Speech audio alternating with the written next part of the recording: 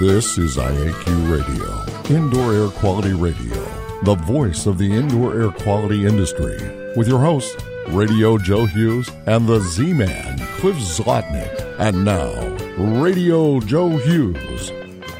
Good day and welcome to IAQ Radio Plus. This week is episode 627. We welcome John T. Hall and John Lapotere.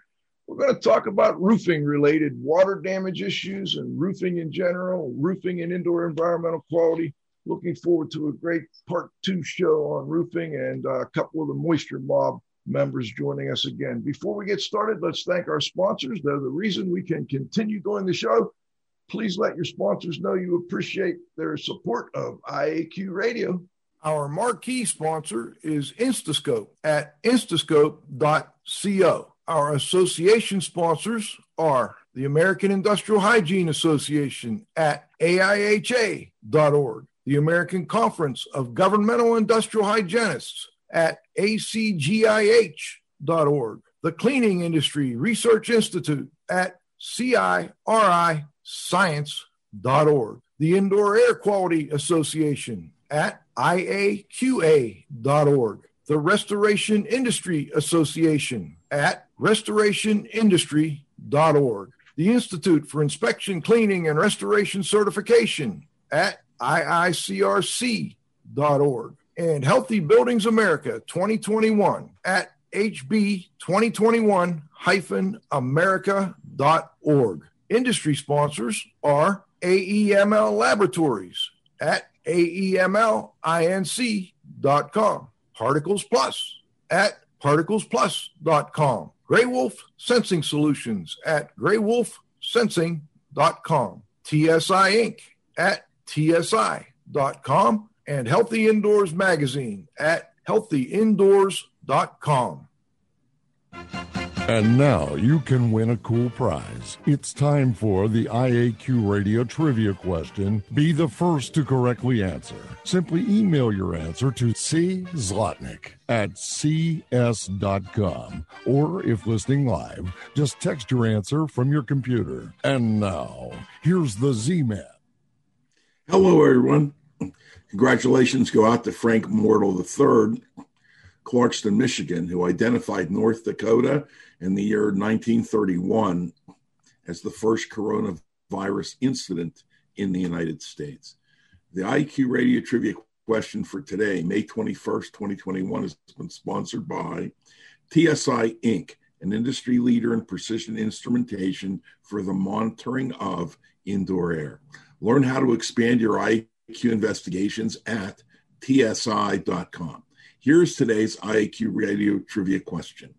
What is the main determining factor on the type of roofing you have on your home? Back to you, Joe. Okay. Excuse me. John T. Hall has 25 plus years in the roofing and coatings industries. He's a recognized authority on roof restoration and moisture detection within the roof and building envelope. Mr. Hall has provided technical support, training, and consulting in over 30 countries. His expertise in roofing restoration has contributed to roofing projects at NFL stadiums, airports, universities, hospitals, military bases, and even the White House. Mr. Hall's background includes being the former president and operator of Hall Roofing and the global sales and technical director for Sherwin-Williams Roofing Solutions Group. John Lapotere, together with his wife Lydia, they have owned and operated Orlando, Florida-based Indoor Air Quality Solutions since 2001. John is an indoor environmental consultant specializing in indoor air quality assessments, forensic water intrusion investigations, mold and odor investigations, and building envelope failure investigations. He is currently serving as the IAQA immediate past president, and he has served as an expert witness in court cases involving indoor air quality, mold, building envelope failure, building product failure, and spray polyurethane foam insulation. And he has provided consultation and testimony in several hundred litigation cases. Welcome to the show, guys. Great to have you both back. Great to be here. John T. Hall, first show we did. Excellent stuff. Good background stuff. I'd like to go over a couple things with you real quick and then add on to them. So, John, let's put up the first slide. All right. So we talked about the different problems that, roofs that occur with roofs. And we also talked about the roof inspection process and that it needs to be consistent and repeatable. And when I went back through Cliff's blog, I said, wow, this is really a nice summary of the right way, to do a roofing inspection. Understand the building use, the type of roof, influencing factors, walk the entire roof and mark your visual problems, calibrate your instruments, establish the dry standard, and then survey the roof, mark problem areas, do it on Google Earth, create accurate diagrams, and then apply the ASTM standard. I'd like to focus a little more on establish the dry standard and then survey the roof, John. Can you kind of give us a little more detail on how you do that? No, absolutely, Joe. And again, thanks for having me today. So, unfortunately, I see a lot of people that will purchase equipment, meters, whatnot, and they go out and they turn them on and then they just start scanning. And unfortunately, they may or may not be getting accurate results. So really establishing that dry standard with, isolating a location on the roof and taking quantitative measurements to determine that spot is dry, and then setting your equipment based on that dry standard is critical, because all of these scanners, the impedance scanners, the deck scanner, those give you relative readings. So, it's going to be relative to where you set the sensitivity. And if you didn't set it on a known dry area, then you're going to have incorrect readings. So what we do when we start a survey is we kind of visually assess the roof, find an area that we believe is most likely to be dry, higher on the slope, away from curbs, drains, things like that. Then we'll actually take a core cut of the roof, 2-inch cut down to the deck. We'll pull that core out so we know what type of roof system and what's lurking below the surface, if you will, because you may have one roof, you may have two, who knows what you have. Mm-hmm. And then we'll actually use a moisture meter with 7-inch insulated probes. Sorry, tongue twister there. To take quantitative readings to determine, what's our wood moisture equivalent in that spot, and then we'll set the meter sensitivity to that on that spot. Okay, John Faith, can you pull up a couple of those graphics we looked at earlier? Let's take a look, because this isn't your typical, moisture meter that a restoration guy or an IAQ guy would have, doing typical indoor air quality type work. Let's start with this is the insulated pin you mentioned, is 7 to 8 inches. Exactly, and it's important, so we'll start the survey with one of these, taking an actual moisture content reading. We'll do it throughout the core. I want to know what's it look like under the roof membrane and the insulation, at the fascia of the insulation, down towards the deck. Because obviously there are a lot of layers in there, and that'll also give you an indication of where any moisture might be trapped. But we want to get a good low dry reading, and per ASTM, your wood moisture equivalent, is basically anything under 20% on the meter is going to be considered dry. 20 to 24.9 is going to be damp, and anything 25% and over is going to be wet. So we want to make sure we're getting down there in that 7, 10, even 15% range, so that we can set our baseline for our relative readings there. Yeah. So that'll attach to the top. And as you can see, this meter in particular, it gives you a nice digital readout. That's showing a 4% when you, and then down at the bottom, you're getting your temperature, relative humidity, dew point, all those important numbers that you also need to have as well. So that pin attaches to that meter or some other meters like that. And then that's used at the beginning of the survey. And then we also use that throughout. Anytime you're doing a moisture survey, whether you use an infrared, impedance, any of these methods, it's critical to use some destructive testing to verify your results. And that's how you do that. You'll periodically use those probes to take measurements to make sure, what you're seeing in your visually with the infrared or even with the impedance meter. You want to take that from a qualitative reading to a quantitative reading. Okay, let's go to the other meters that we looked at, John, earlier. Here we go. All right, so that's the deck scan. Okay, tell me about this, John. So after we set our dry standard, we'll take that device and we'll set it on that area. There's a control panel on there with some, I'm going to call them some macro settings and some micro settings. So we actually will adjust the sensitivity so that right there. Yep. So that we're on that known dry area, we're kind of right, just kind of tapping the zero, if you will. So we've set that baseline. And then as we do our survey, if we have any levels of elevated moisture from where that baseline or that known dry area was, they'll read as higher moisture relative to that spot. So that's why it's critical that you establish this on your known dry area, because if you set this up and start it on an area that's damp or wet, you may not get any readings, so you'll be missing moisture. And it's kind of funny. There are times when you've got a roof that's basically, you can't find a dry area. So you kind of go in reverse. You'll take your moisture reading and you maybe set your sensitivity to the middle of that scale, and then you watch for your needle to go down, indicating a dry area that might exist. That does happen. So. Okay. And then there was another meter here, John. Let's go to that other scanning impedance meter. This one, yeah. Now this one, and that basically operates the exact same way as the deck scanner.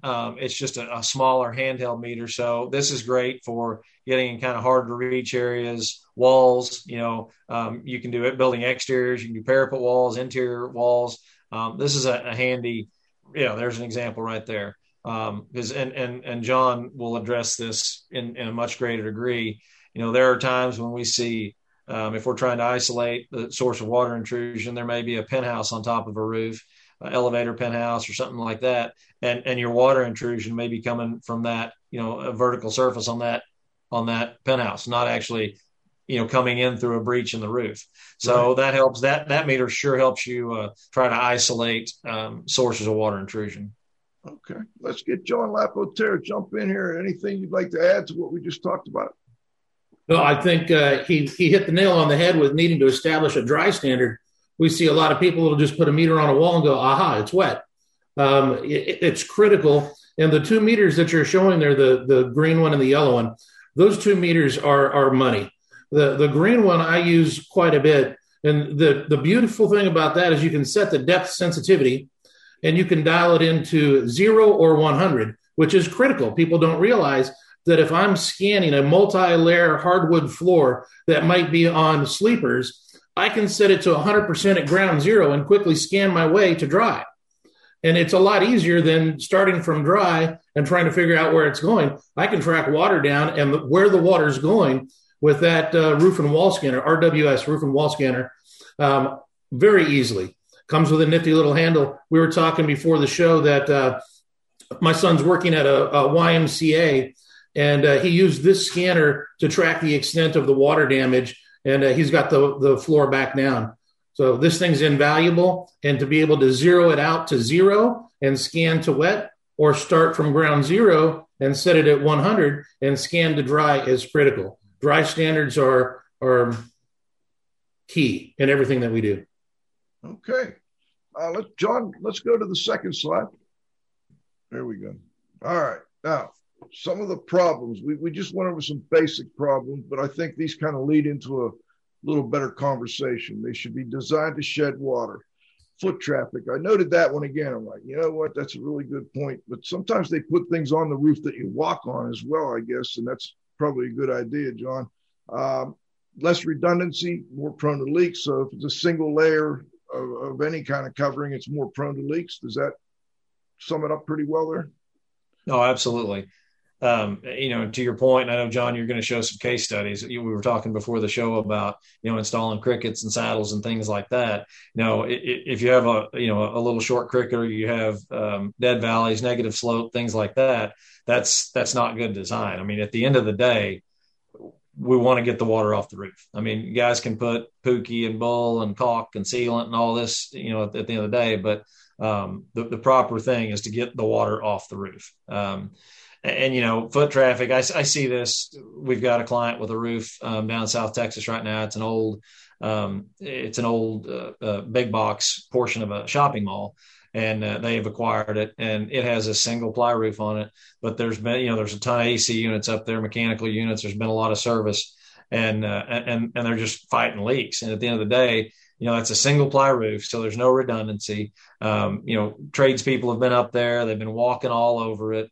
And it's just kind of beat this roof up where, if you have a roof that has walk pads in place, has designated areas, it's going to be thicker there. It's going to be more impact resistant there. Or even if they use multi-layer or redundant type roof systems like modified bitumen, where, you have a base sheet, a cap sheet, things like that, you'll have a lot more tolerable to wear impacts, people dropping tools, dropping AC panels, things like that. That's definitely a big factor in how long a roof's going to last. I mean, there's studies I share all the time that have studied different, basically all the roof systems out on the market, and given the geography and foot traffic and all that kind of things, roofs that are sold with 20-year warranties, if you've got regular foot traffic up there and you don't have active semi-annual roof maintenance, that roof's probably going to be toast in 12, 13, 14 years.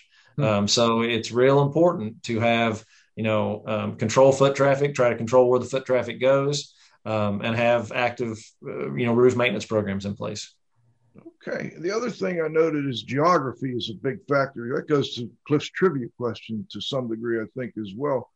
How much, if I put the same roof in a cold climate versus a hot climate, how much am I going to lose as far as the durability of that roof?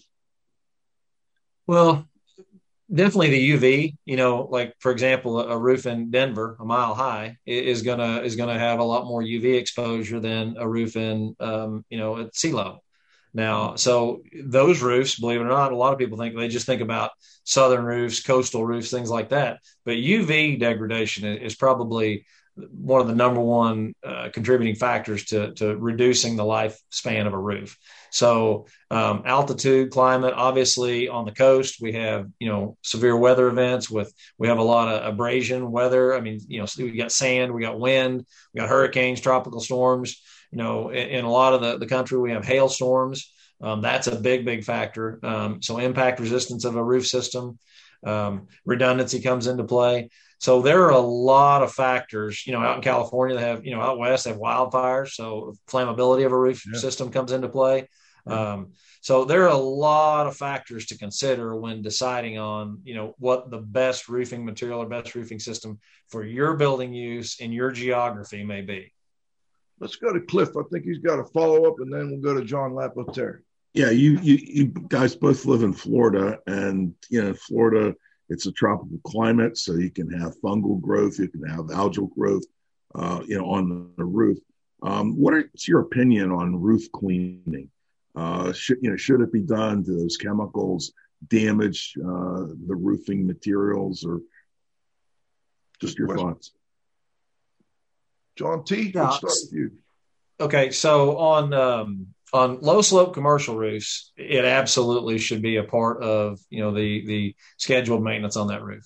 Every 2 or 3 years that roof should be cleaned, scrubbed. Now, obviously, there are certain chemicals you need to avoid, certain methods. High pressure water injection is not always the smartest thing. Really, a proper non-harsh cleaning chemical with lighter pressure. See a lot of folks using the scrubbers that go on the pressure washers that go around. Those are nice. So for and metal, obviously, shingles, I'm not real sure. I mean, I think that has improved. I know at first I had some when I first started seeing people doing this, I had some concerns about it just because of some of the chemicals.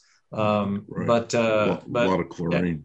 Yeah, I mean, there's a lot of runoff. You got some roofs, you can cause additional zinc runoff. So John, you probably work with steep slope a little more than I do. So I'd be curious to see your take on that.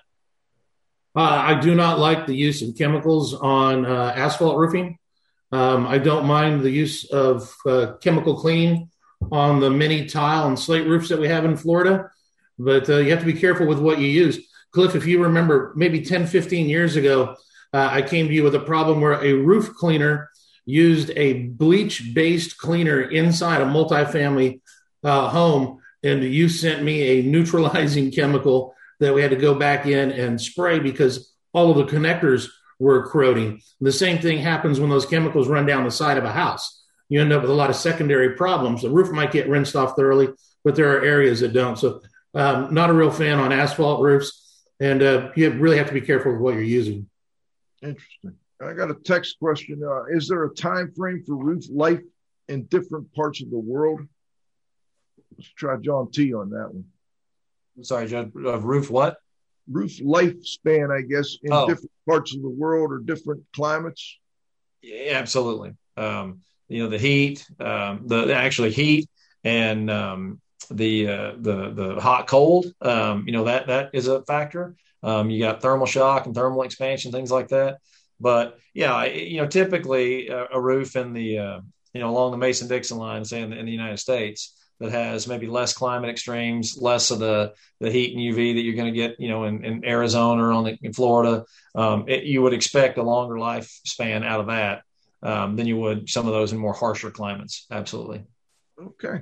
All right, John, let's go to the next slide. We're going to talk a little bit. I got one more I thought was really good from the first show here, John. That's this roof asset management. I didn't really think of it this way until you talked about it. That annual inspection, cleaning, replacement of sealants, very important. But repair, restoration, and replacement phase. I think you mentioned in the first show that people tend to think they have to replace things maybe sooner than they should, that they could probably get a little more life out of it if they followed your recommendations here. Absolutely. Joe, it's kind of like owning a car.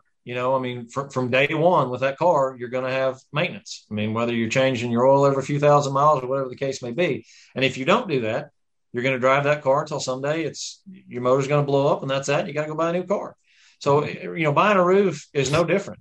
When people think I bought a new roof, I've got a 20-year warranty on it, I'm good. And they just kind of forget about it, out of sight, out of mind. But the repair and maintenance, that starts at day one. And more manufacturers are starting to require annual maintenance, annual inspections, documentation of those. And that includes anything from just basic cleaning debris around drains. Every roof I go on, you'll see a Gatorade bottle stuck in a drain, or you'll see trash and debris and dead birds or whatever. You'll see, sealant at termination bars and penetrations and things like that. The UV does take a toll on that. So from time to time, those things have to be refreshed and brought up to speed. So that repair phase starts at day one, and it needs to be a regular planned, operating expense basically for that building owner throughout the life of the roof. Now you get to a point where that roof starts getting towards the end of its expected life. If it's a 20-year roof, and you've been doing annual maintenance on it and kind of taking care of it, when you start getting to, years 15, 17, 18, depending on what part of the country you're in, you need to start really looking at a restoration. And with a restoration, that is where you come in, you do an assessment, do a moisture survey. Let's make sure we don't have, water in the roofing materials and things like that. And then we come in and, upgrade the roof basically. It's kind of like a major tune-up on the car. You might put in some retrofit drains. You might fix or repair some flashings, refresh the sealants, put waterproofing materials on seams, on, that type of thing, and then come in with a coating product. And there's all kinds of coating technologies out there. There's acrylics and urethanes and silicones and, all kinds of stuff. And depending on the building use and the building location, you will encapsulate that entire roof. And basically at that point, I like to say you're putting that roof in a time capsule. You're stopping the UV degradation of the roof that's there. You're kind of tightening it all up, and you're giving it a new lease on life. And those restorations can be good for 10, 15, 20 years, and then you can come in and restore them again. So that's a great option. But unfortunately, a lot of folks don't understand about the repair and restore. So they just wait till, the roof's gotten to a point where it's deteriorated, it's leaking, the insulation's saturated, heavily saturated with water. They may have decking issues. And then they get to the point where they don't have a choice but to tear it off and put a new roof on. And that's often double or more of the cost of a restoration. Interesting. You had mentioned the John T. in the first show, how much roofing goes into landfills every year, and whether we could maybe cut back on that to some degree. I just thought I found that very interesting. It made me think, Want to comment on that? Absolutely. There was a stat I saw by the NRCA, which is the National Roofing Contractor Association. I saw that stat over 10 years ago, and it was that over 2/3 of these are low slope commercial roofs I'm talking about, but over 2/3 of those roofs that were torn off could have actually been restored if that had been considered as an option and there had been some, repair and maintenance up to that point. And that's huge. And as we go, look at the world we're in right now with supply chain issues and fuel costs and transportation and even just trying to be more green. When you tear off a roof, that roof goes to the landfill. Trucks take it there. They're running up down the highway, they're burning fuel, and they're filling up those landfills. The number one source of solid waste going into landfills is construction debris. And the largest percentage of construction debris going is roofing materials. So it's a tremendous waste and burden on our environment to keep tearing off these roofs, especially at the additional cost and material availability. I've got a client that's getting ready to tear off a roof, and they're being told they can't get insulation or screws until August. Wow. So they've got an occupied building with leaks and hail damage, and they're just having to try to hold this roof together for several more months because of material availability. And in a case like that where you've got severe hail damage or a hurricane ripped the roof off, well, you don't have any choice. But in 2/3 of the cases, you do have a choice. I'm glad we went back over that, because when we did the first show, it wasn't as much, the getting new materials wasn't as big of a deal. And within just 6 months or so, bang, that's a big issue. Hey, John Lapotere, before we go to halftime, I got a text question. Major issues. Are there any major issues with residential metal roofs in a hot, humid climate like Florida? None that I see. It's a preferred roofing material, even in a coastal environment. I'm not sure if John T. feels different about it, but I haven't had any issues with metal roofs in our climate zone. Okay. John T.? I agree 100%. Okay. Hey, John Faith, let's go to John Lapotere's slides. Maybe we can get a quick, at least, start on them before halftime here. So we're going to go into some case studies that John Lapotere has been working on over the years, and we're going to get John Hall to jump in here from time to time as well and kind of talk a little bit about some cause and origin of water intrusion inspection. Let's go to the next one. And John, tell us what we've got here. Well, so this is a multi-million-dollar house, new construction. This particular client hired us because he had water coming in and nobody could figure out where. So if you're a building envelope consultant, you look at this house and you immediately see a lot of problems. The first of which is you have non-code compliant, thin stucco that's very obvious with the shadows in this picture. So we initially thought that it could be from inadequate stucco coverage, but then you look at the amount of parapet walls that this residential home has, and you realize there's no crowning or parapet wall cap on any of the parapet walls. So there's a potential. And then you've got a little recessed ornamental thing on the parapet wall in the very front. So when we walk up to the house, we're just shaking our head saying this is just probably one of the most horrible designs. So click to the next slide. This is the area where the water was coming in. It was actually coming out the lanai ceiling below here. And the potential contributors are all four of those windows that are right on top of the flashing. The design didn't allow enough room for a proper flashing.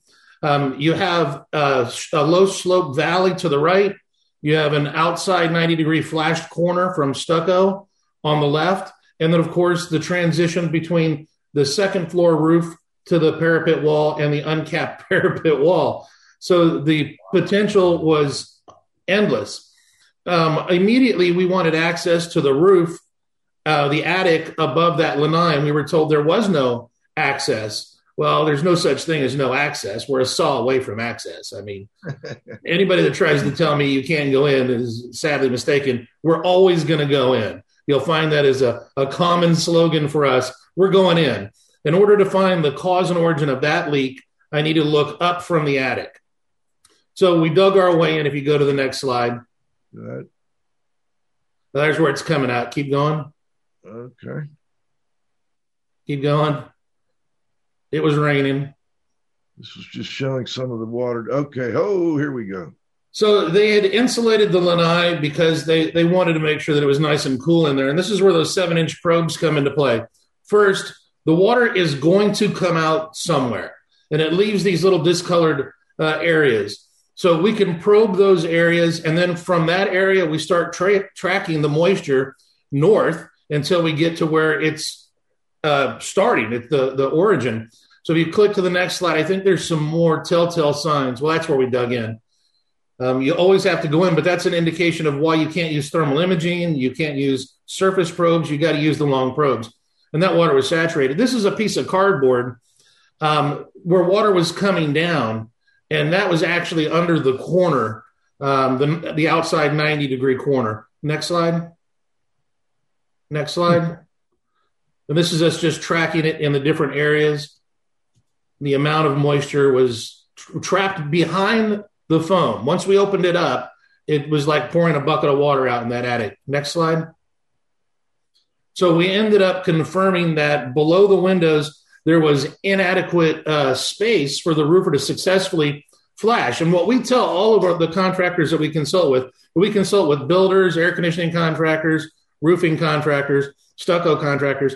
In this case, the roofing contractor should have stopped and said, I'm not going to try and make this work. There's no way for me to have an adequate transition for the flashing. But he didn't. He just cut the flashing down and made good with what he could. And obviously it didn't work. Lydia's texting that was her in the attic. That is true. She's our little attic dwelling critter. We shove her in small holes and she goes and investigates. She's very, very good at it, though. The number one circle over there was we confirmed that there was a leak at that 90. And then there was another leak at the transition to the parapet wall, but no indication that the parapet wall itself was failing at this time. But we did recommend a parapet wall cap for everything in the property. By the way, that's a clear story room. So from the top roof down to the first floor is open. Those windows are simply open into that room. So it was kind of a hot mess, but that's $1 million house, brand new. This is the president of a production home builder bought this custom house from another builder. Wow. And we had written a report for the president of the home builder, and he wanted to hire us to figure out his house. Then we did in short order once we pulled Lydia out of the attic, and he was able to get his areas corrected. Interesting. John Hall, any comments on this? Oh, other than it's unfortunate, but you see this kind of stuff all the time. So it really is a shame. You wish people, to your point, John, that roofer should have tapped the brakes and said, "Hey, we've got an issue here." But there's construction schedules, there's pressure to get things done, and unfortunately, people sometimes just go. Yeah, it should have stopped at frame stage. They could have raised the windows, plenty of room. Raise the windows, plenty of room to flash. Interesting. Hey, we've got to stop and thank our sponsors. We're going to be back with another 3 or 4 or 5 excellent case studies. One of my favorite topics, kick-out flashing, is next. We'll be back in 90 seconds. Our marquee sponsor, Instascope. More jobs done faster with the future of IAQ assessment technology. Unlimited samples, instant results, and cloud-based data at instascope.co. Our association sponsors are AIHA, Healthy Workplaces, A Healthier World, at AIHA.org.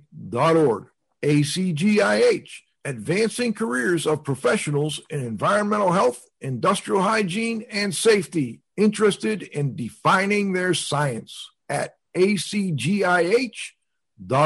The Cleaning Industry Research Institute, see more deeply through science and research, at CIRIScience.org. The Indoor Air Quality Association, promoting the exchange of indoor environmental quality information through education and research, at IAQA.org. The Restoration Industry Association, the granddaddy of the restoration industry, network with leaders, at restorationindustry.org. The IICRC, a nonprofit standards development and certifying body for the cleaning and restoration industry at iicrc.org. And Healthy Buildings America 2021 in Honolulu, Hawaii, November 9 through 11 at hb2021-america.org. IAQ Radio industry sponsors are AEML Laboratories, free shipping, great pricing, same-day results with no rush fee at AEMLinc.com. Particles Plus, feature-rich particle counters and air quality instrumentation. Count on us at particlesplus.com. Gray Wolf Sensing Solutions, over 20 years manufacturing accurate, reliable IAQ instrumentation for portable, short-term, and continuous monitoring at graywolfsensing.com. TSI Inc., an industry leader in precision instrumentation for monitoring indoor air. Learn how to expand your IAQ investigations at tsi.com. And Healthy Indoors Magazine, a free online magazine for industry professionals and consumers at healthyindoors.com. All right, we're back with the second half of our show. I got a note, by the way, John Lapotere. Why are you in a moldy room, my wife said? I thought it was appropriate. I've got a small roof leak over here. We're going to look into that later today. Right. But they turned down the bed for me. Oh, yeah, thanks. That's nice. All right, let's go. We're back with John Hall and John Lapotere. Let's go to the second case study, John Faith. I got 3 Johns today. All right, so now we're going to talk one of my favorite topics, kick-out flashing, cause and origin, water intrusion inspection. Let's go to the next one. And John, take it from here. So this is one of the builders that we've been working for the 20 years we've been in business. Outstanding custom builder, beautiful multi-million-dollar house. In the lower left corner, you can see the front door is in that turret. And to the left of that is the room with the reported odors. So in order to determine where it was coming from, of course, you start where the odors are. And we were able to rule out everything on that first floor. And then we went to the second floor and looked at the roof. And by the way, this roof going from left to right is like a little walkway. There's an opening behind it, and the turret is clear all the way up. That front roof doesn't touch the turret. So we had to inspect the connection between the tile roof and the vertical wall in the front of the building. And then we moved to the windows, the stone sills. And it wasn't until we got to the turret that we found that the leak was coming from the turret, the wood frame circular turret, all the way down into the first floor room. If you go to the next slide, I think we can show that. So that little sucker right there, that's an unfortunate transition, stucco transition right at the kick out. And we were leaking in front and behind the kick out, and it was going in and around that window that you'll see, I believe, in the next picture. Now you can actually. Is there a kick out even there, John? Is it just? It's a kick out. It's an inadequate, more of an asphalt roof kick out for tile roofs and turrets. We want an exaggerated site built kick out that comes out at least 8 inches clear of the tile. Yeah. So this one's virtually non-existent. And so go to the next one. Of that, there was a. Go ahead. Yeah, it's right at the transition between. Yeah, it's right. It's a very unfortunate location. So this wall was spray foam, and surface scanning, thermal imaging, none of that's going to work. You simply stab the hell out of this wall with your probe, and then we find it, and then we can track it down. And of course, all these leaks are like a pyramid. They start at that one point, and they get wider, and they start wrapping around this turret. And it went all the way down to the first floor. So the only way to find that is to actually know what a correctly installed kickout looks like, know what one failing looks like, and know where to make your first probe and then your openings. And you can see we never hesitate to open a wall. Next slide. And you can see it had been leaking. The builder asked me if I could determine duration. I said, sure. Give me the date the roof was installed. Next slide. Yeah, working its way down. This house had an unfortunate mural that we had to work around. And they also wanted to know if they could repair all of the damaged exterior sheathing from the inside. And I said, well, I'm a builder, but I'm not a magician. Not a magician. There's absolutely no way to pull an elephant out of that hat. All right. So is this another one coming up? Go ahead. Yeah, the next few are kick-out flashings. And let me tell you why we're looking at kick-out flashings when we're talking about roof leaks. So roof leaks are usually, people tend to think of them as a spot in the ceiling. That's some real low-hanging fruit. I mean, those roof leaks, you see the spot in the ceiling, you go in the attic and you look up. And if you're in Florida, you then look down to see if it's condensation from the ducts or a leak from the roof. Unless it's spray foam, that's some pretty low-hanging fruit. The harder to find leaks when it comes to roofing are flashing transitions, saddles, and crickets. So kick-out flashings manifest within a wall, and they typically never show any signs of damage. And they're usually reported when Lydia gets the call. There'll be an odor in one room or the other, and people don't think that it's a roof leak. They think there's an odor. Maybe there's a leak at the window, or maybe something was walled up in the wall. Because we work with so many home builders, they think something might have been walled up. So this is new construction. If you switch to the next slide. This is a typical production home. The odor was first reported in the bedroom to the left of the circle. In our investigation, and the odor then went to the dining room below it. So it started at the second floor, and then it grew to, now they're smelling it on the first floor. So when we got there, we inspected it, and we found two problems. One, there was a problem at the garage to porch transition and at the corner of the roof tiles that met the vertical wall. And more importantly, there was the telltale kick-out flashing at the top. And we were relatively confident that it was the kick-out flashing at the top that started the nuisance odor problem. And it wasn't until we opened the wall up that we realized that that long-term leak led to deterioration of the exterior sheathing that led to the second leak starting. So we had one leak that caused damage to the second leak, and it was a colossal mess. This was maybe 11 months they were in this house. So that's the water coming from above to right at the floor line. And that water was hitting the floor. And it's not typical for it to do this unless it's pretty substantial. And in this case, there was a second water intrusion in that hole to the floor where there was a transition between the front porch and the corner and the garage roof. That whole transition was leaking because the exterior sheeting rotted out. If you go to the next slide, you'll see the hole at the top. That's where the kick-out flashing was leaking and coming down. Okay. So a nuisance odor turned out to be water intrusion from a roof flashing failure, and we showed up as a nuisance odor. And this is very common in new construction. We can go to the next one. Go ahead. And there you can see the whole wall. Interesting. John Hall, any thoughts on this? Any comments? No, I just, again, I don't do much residential, but I certainly see that as a result of negligent flashing installations and from day one. Absolutely. See it all the time. Go to that last picture, if you would. I don't run into too much tile roofing, John, but it's that right there. It might be a little tougher to put the kick-out flashing in place. They seem like they'd be more apt to skip it. So it's not more difficult because all of that comes first. So no matter what the roofing material is, flashing transitions and kick-out flashing all goes in first, and it should never be in the way.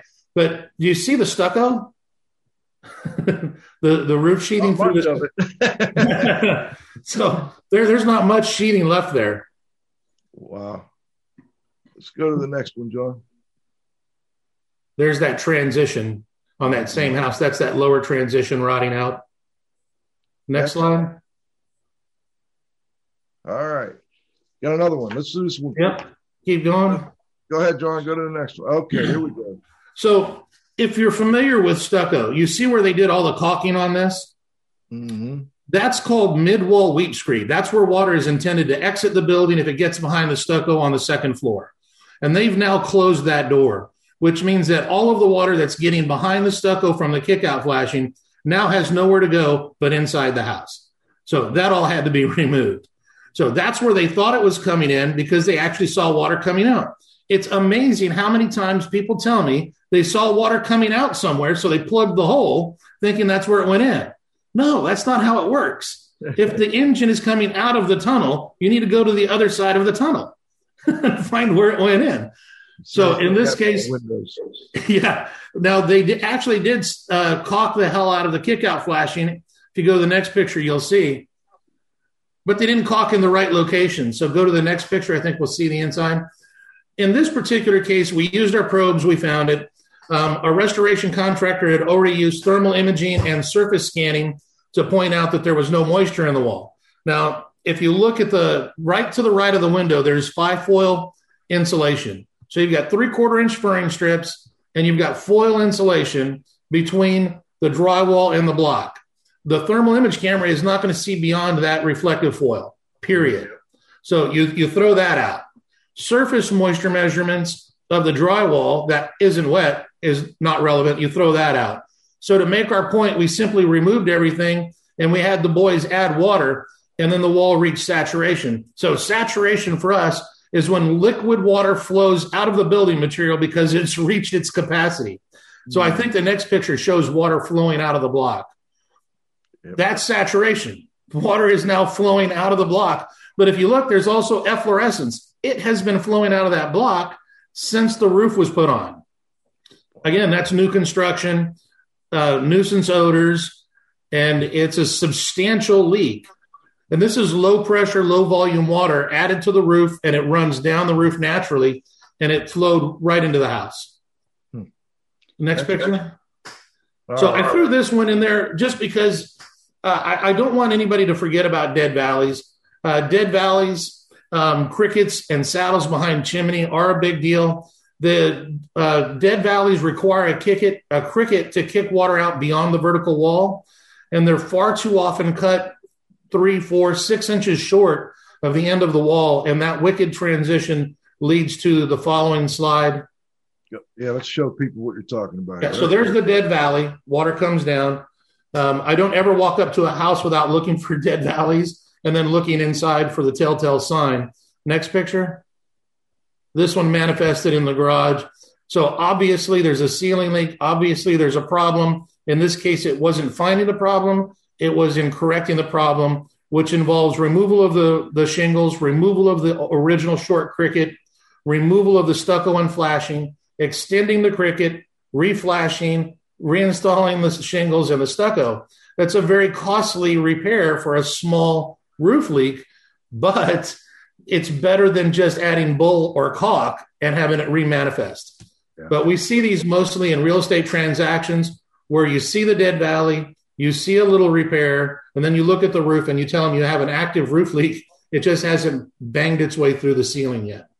John, what's that? Is that a piece of wire or metal coming out? Yeah, that's conduit coming down for probably a front porch light. Okay. Next one, John. That's showing the inside of the attic where you look at the dead valley. You can actually see where it bumps up to the column. Next one, John. All right, go back to the first one if you would, John. I want to just clarify when you talk about a dead valley, John, is it on both sides there? Yeah, there's a dead valley on both sides. This is just an outstanding architect. We like him because he's good for our future. Yeah. As long as he's in business, my son's sons will have work. All right, let's go to the next case study. John Hall, any comments there? Mm-hmm. All right, so what do we got here? Mold assessment and categorization of water first and last. Next slide. Right, so the reason I put first and last is this was the first and last time we worked with this contractor. Okay. So let's just take a look at the house. It obviously has a new roof and new drip edge. But if you look at that little trimmed window in the front, you get an idea of the condition of this house. It was extremely poorly maintained. The roofer approached the homeowner 13 months after a named storm. And he approached them basically with a sales pitch that I believe I can get a claim for storm damage on your roof and get you a new roof. Mm-hmm. And they jumped at the chance. In addition, because there were ceiling stains, he believed he could hire someone to categorize the water and possibly get them repairs and improvements to the interior of their home. So he was going to bring someone in. The homeowner hired us. We looked at the inside of the house. Go to the next slide. So when we inspected the house, and you'll see some pictures coming up, the roofer changed the drip edge and the shingles, but made no improvements to the areas of flashing failure on this home. So the areas that were leaking continued to leak after the shingles were installed. This chimney was leaking extremely bad, and it wasn't manifesting much around the chimney. You can see the cobwebs, and it kind of gives you an idea of the condition of the home.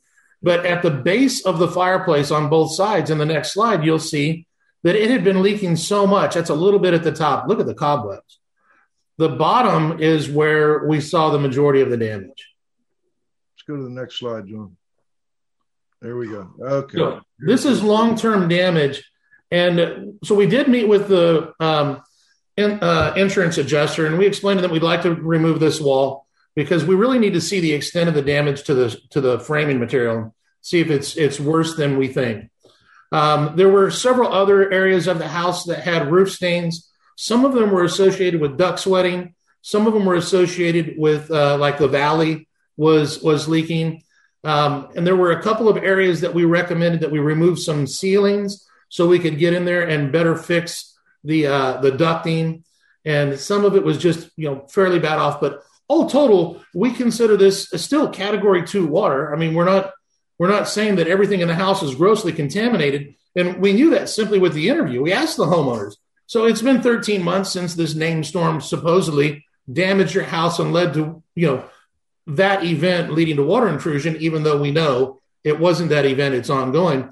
And I asked them, has anybody in the house been sick due to the water intrusion from the storm or since the water intrusion from the storm? Or has anybody been sick as a result of the water damage around the fireplace or the ceiling stains? And they said, no, everybody's fine. So it couldn't be grossly contaminated if everybody's been living there for 13 months and nobody's sick. So we provided the adjuster and the homeowner with a minimal protocol to remove a couple of areas.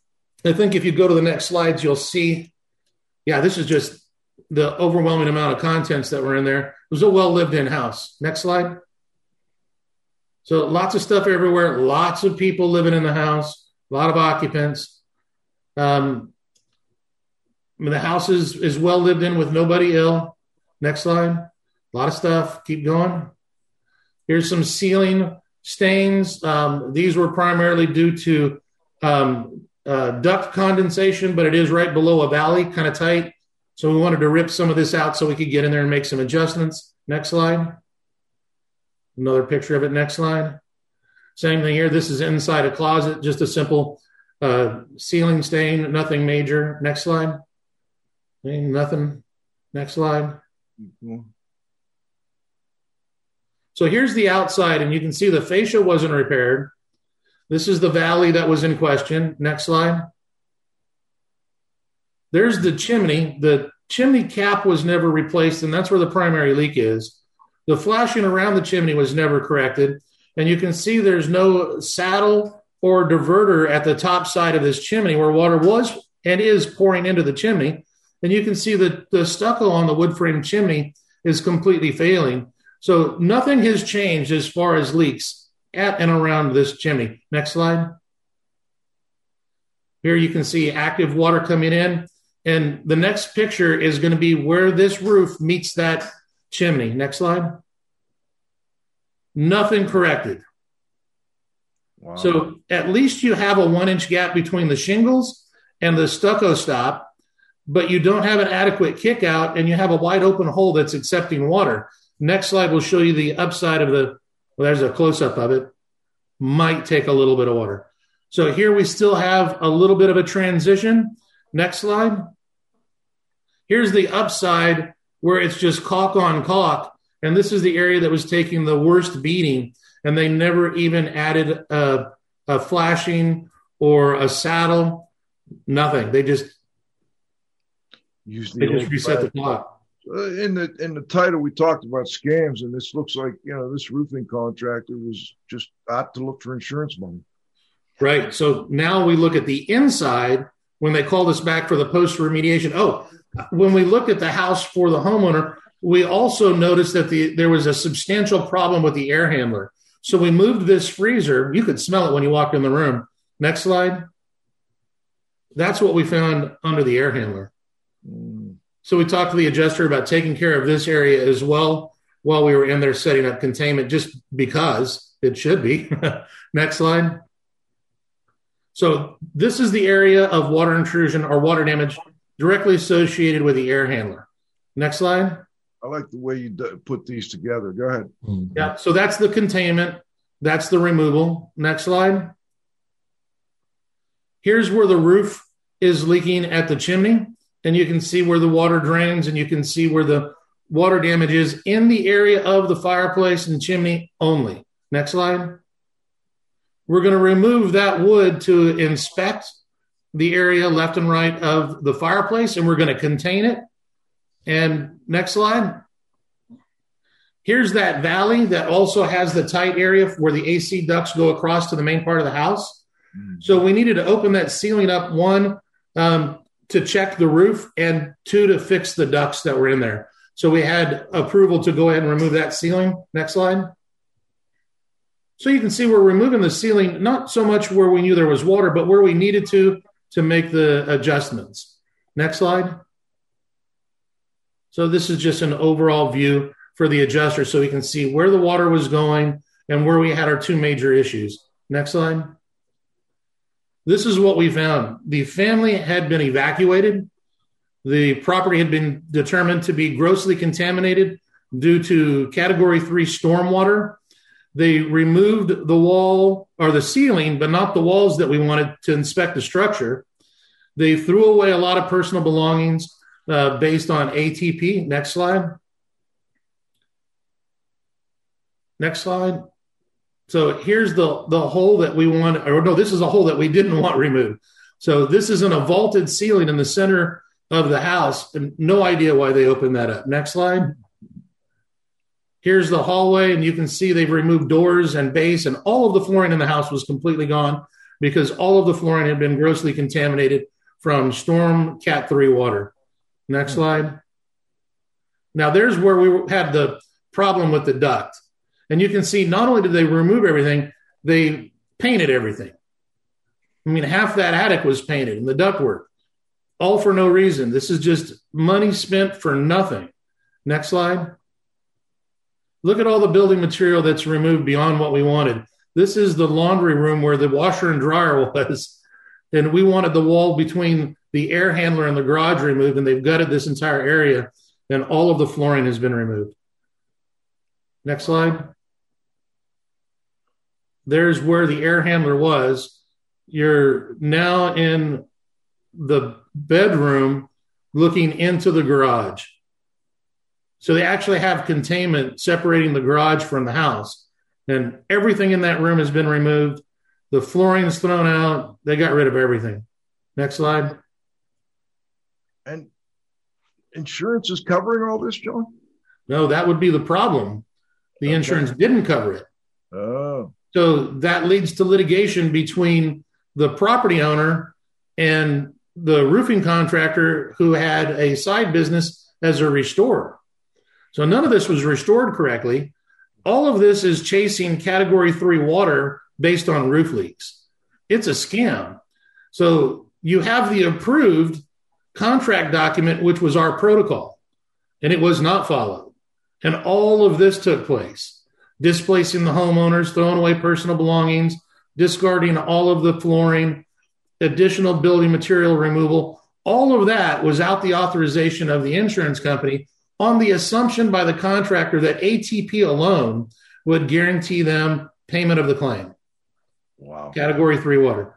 I think that might be to the end of it. Next. Got quite a few comments on that, but any more? That's Lydia. Flip through the rest to Lydia's hand. Yeah. Just Look, showing they painted everything. Yeah. Hey, we're running low on time here. I think we need to go to our roundup. Let's go to the roundup.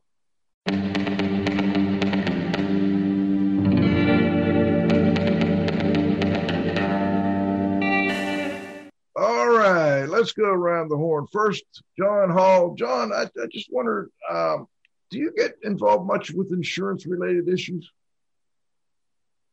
Some, obviously it's generally related to storm damage on large commercial properties. So to the extent of what we were just looking at, I think you see it more in residential where you have a roofing contractor like we just saw that they feel like they want to, there's this big insurance bucket out there and they're looking at trying to get insurance proceeds contracts and this, that, and the other. And they dive into things they're not qualified, not certified, not insured for, all the above. And we see that, but I see it a lot less in commercial than I do residential for sure.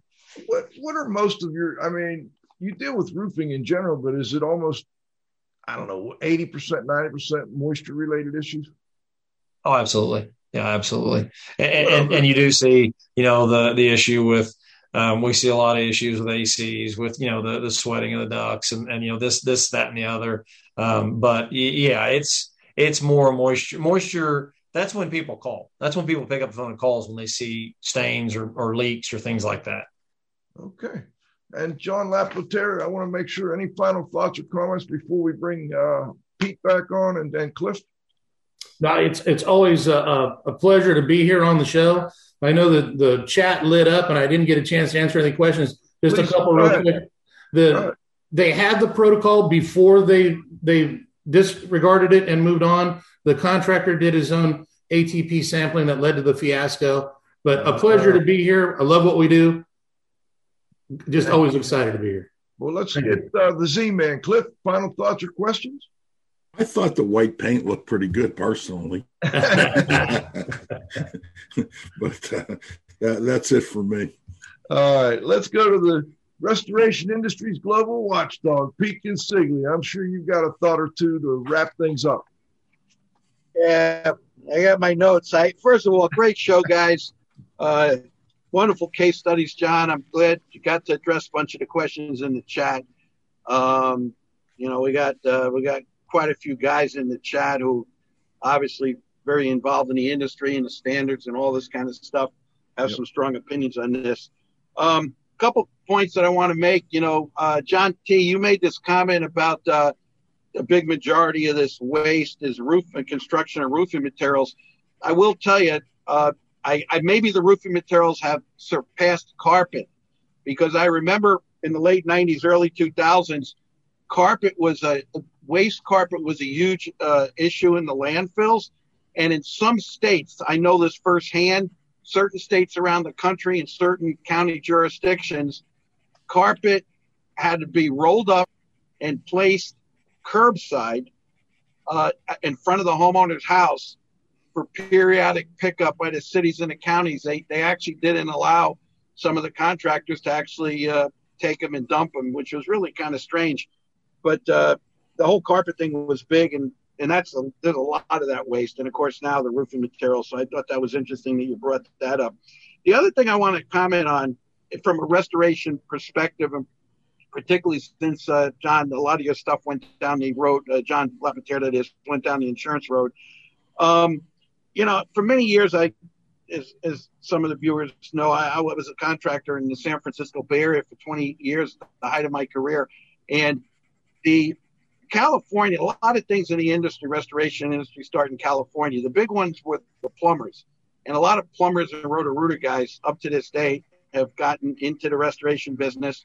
A lot of that was because restoration companies actually marketed at plumbing shows. And to a certain degree, this has led to a lot of these scams and some of this corruption that happens in the industry. That's really a black mark in general.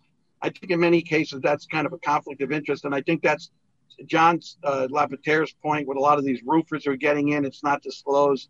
Potentially, it's a conflict. They come in on the roofing thing, and next thing you know, they're gutting the house and doing everything like he did in his case study. But I will tell you the one thing with the roofers are actually an alternative market that a lot of restoration contractors would market to, including some of the home builders. And the reason for this is they have very large deductibles, and in many cases they're self-insured outside of catastrophic losses. So they actually need to know good, reputable contractors, that mitigation guys that can come in. It's a home builder, deal with warranty claims when the house is still in a warranty. But with the roofers, the big thing in the West Coast or in any region, when it's what I call the non-rainy season, that's when all this roofing activity takes place. And what we found is that a lot of these roofers are kind of, they don't pay attention to the weather reports, and they're very cavalier in doing any protection and cover-up. Some of the largest projects that I ever had as a contractor in California were freak rainstorms in the summer, which was against the rainy season. We're talking complete high schools, one in San Jose, a famous university in the San Francisco Bay Area in the East Bay. Their entire bookstore got flooded. And let me tell you the other thing that happens with these, particularly the commercial roofers, and John T., you're probably aware, they don't always take protective measures in order to protect the tracking of the tar and all that. And when they work in these high-profile jobs, one of the projects I personally was involved with was trying to get tar stains out of the marble in the City Hall in San Francisco back in the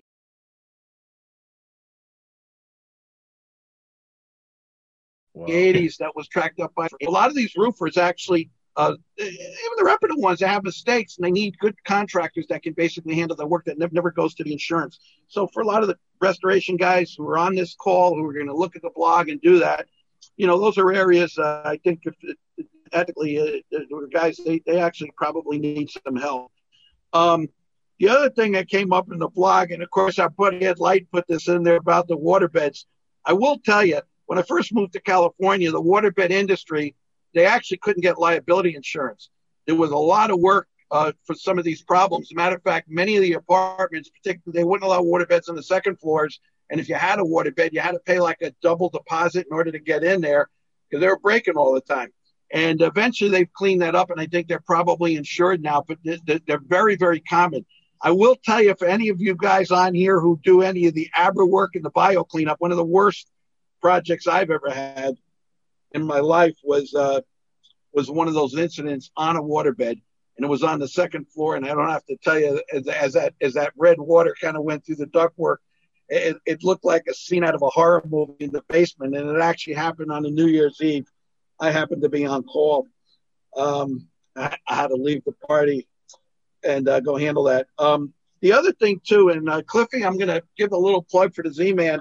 So quite a few of those case studies involved odors. And all of you guys in IAQ industry and business know that odors is usually kind of the number one indicator when there's a problem in a building. They smell something that's not right, whether they're sick or not. Nobody likes an odor in a building. And so understanding the olfactory and all of that, which is something that really Cliff has made his bones in the very early in his career. And even to this day, I think he's the grandfather of odor. And apparently he's working on some new stuff on odor detection that I think is going to be out there over the next several months at some industry events on odor detection. I think this will be something which will be fabulous for the indoor air quality. The restoration industry is being able to differentiate different types of odors. And having an understanding of odor is an important part of anyone who does investigations, third-party work, and knowing that. And anyway, my friend and your co-host, Mr. Radio Joe Cliff, is still, in my opinion, the leading authority on this topic. And I don't know if he wants to share anything on that, but anyway, I figured I kind of get it out there because I don't know, I just can't help myself because I just love the guy. And the odor stuff is really important. So anyway, we ran a little bit over, but anytime we do these case studies, we almost always have to figure we're going to run a little bit over because they're so important. and good learning lessons. And obviously the audience loves them. We get a lot of chat log. And anyway, I just appreciate the time that the guys put into doing this, these studies. I think it's starting to kind of become a hallmark of the show lately. So anyway, with that, wish everybody a great weekend. I know next week we're doing a Flashback Friday. We're taking a long Memorial Day weekend. The summer is upon us. The country's starting to open up. I think it's great. A bunch of you guys on here. I'm looking forward to seeing you in June at the Gaylord at the REA 75th. And there's just a lot of exciting stuff happening, and there's a lot of great shows that are coming down the pike. I mean, Joe, we got shows booked in June. We got a couple in July. And, we even have some in the pipeline that we're going to roll over to after Labor Day that we're working on. So there's a lot of really good stuff going on. And like you, Joe, I just appreciate all the loyal listeners that kind of call in every week and participate in the show. So anyway, thanks, guys. I'll turn it back over to you. Appreciate you, Pete. Thank you so much. It's always a pleasure. Pete helped us pull this one together, the Moisture Mob shows. And I want to thank John T. Hall for joining us. I know you had to kind of rearrange a few things to get here, and we really appreciate that, John. And of course, John Lapotere, who's been with us from the beginning. John, always great to have you and your lovely wife Lydia join us, although she just texted us today. We'll have to get her on live one of these days. Love to have her. I also want to thank my co-host, the Z-Man, Cliff Zlotnick. John, you got to have faith at the controls, the restoration industry's global watchdog, Pete Consigli. Most importantly, our growing group of loyal listeners and sponsors. We'll be back in 2 weeks with the next episode of IAQ Radio Plus. For IAQ Radio, I'm Spike Reel saying thanks for listening.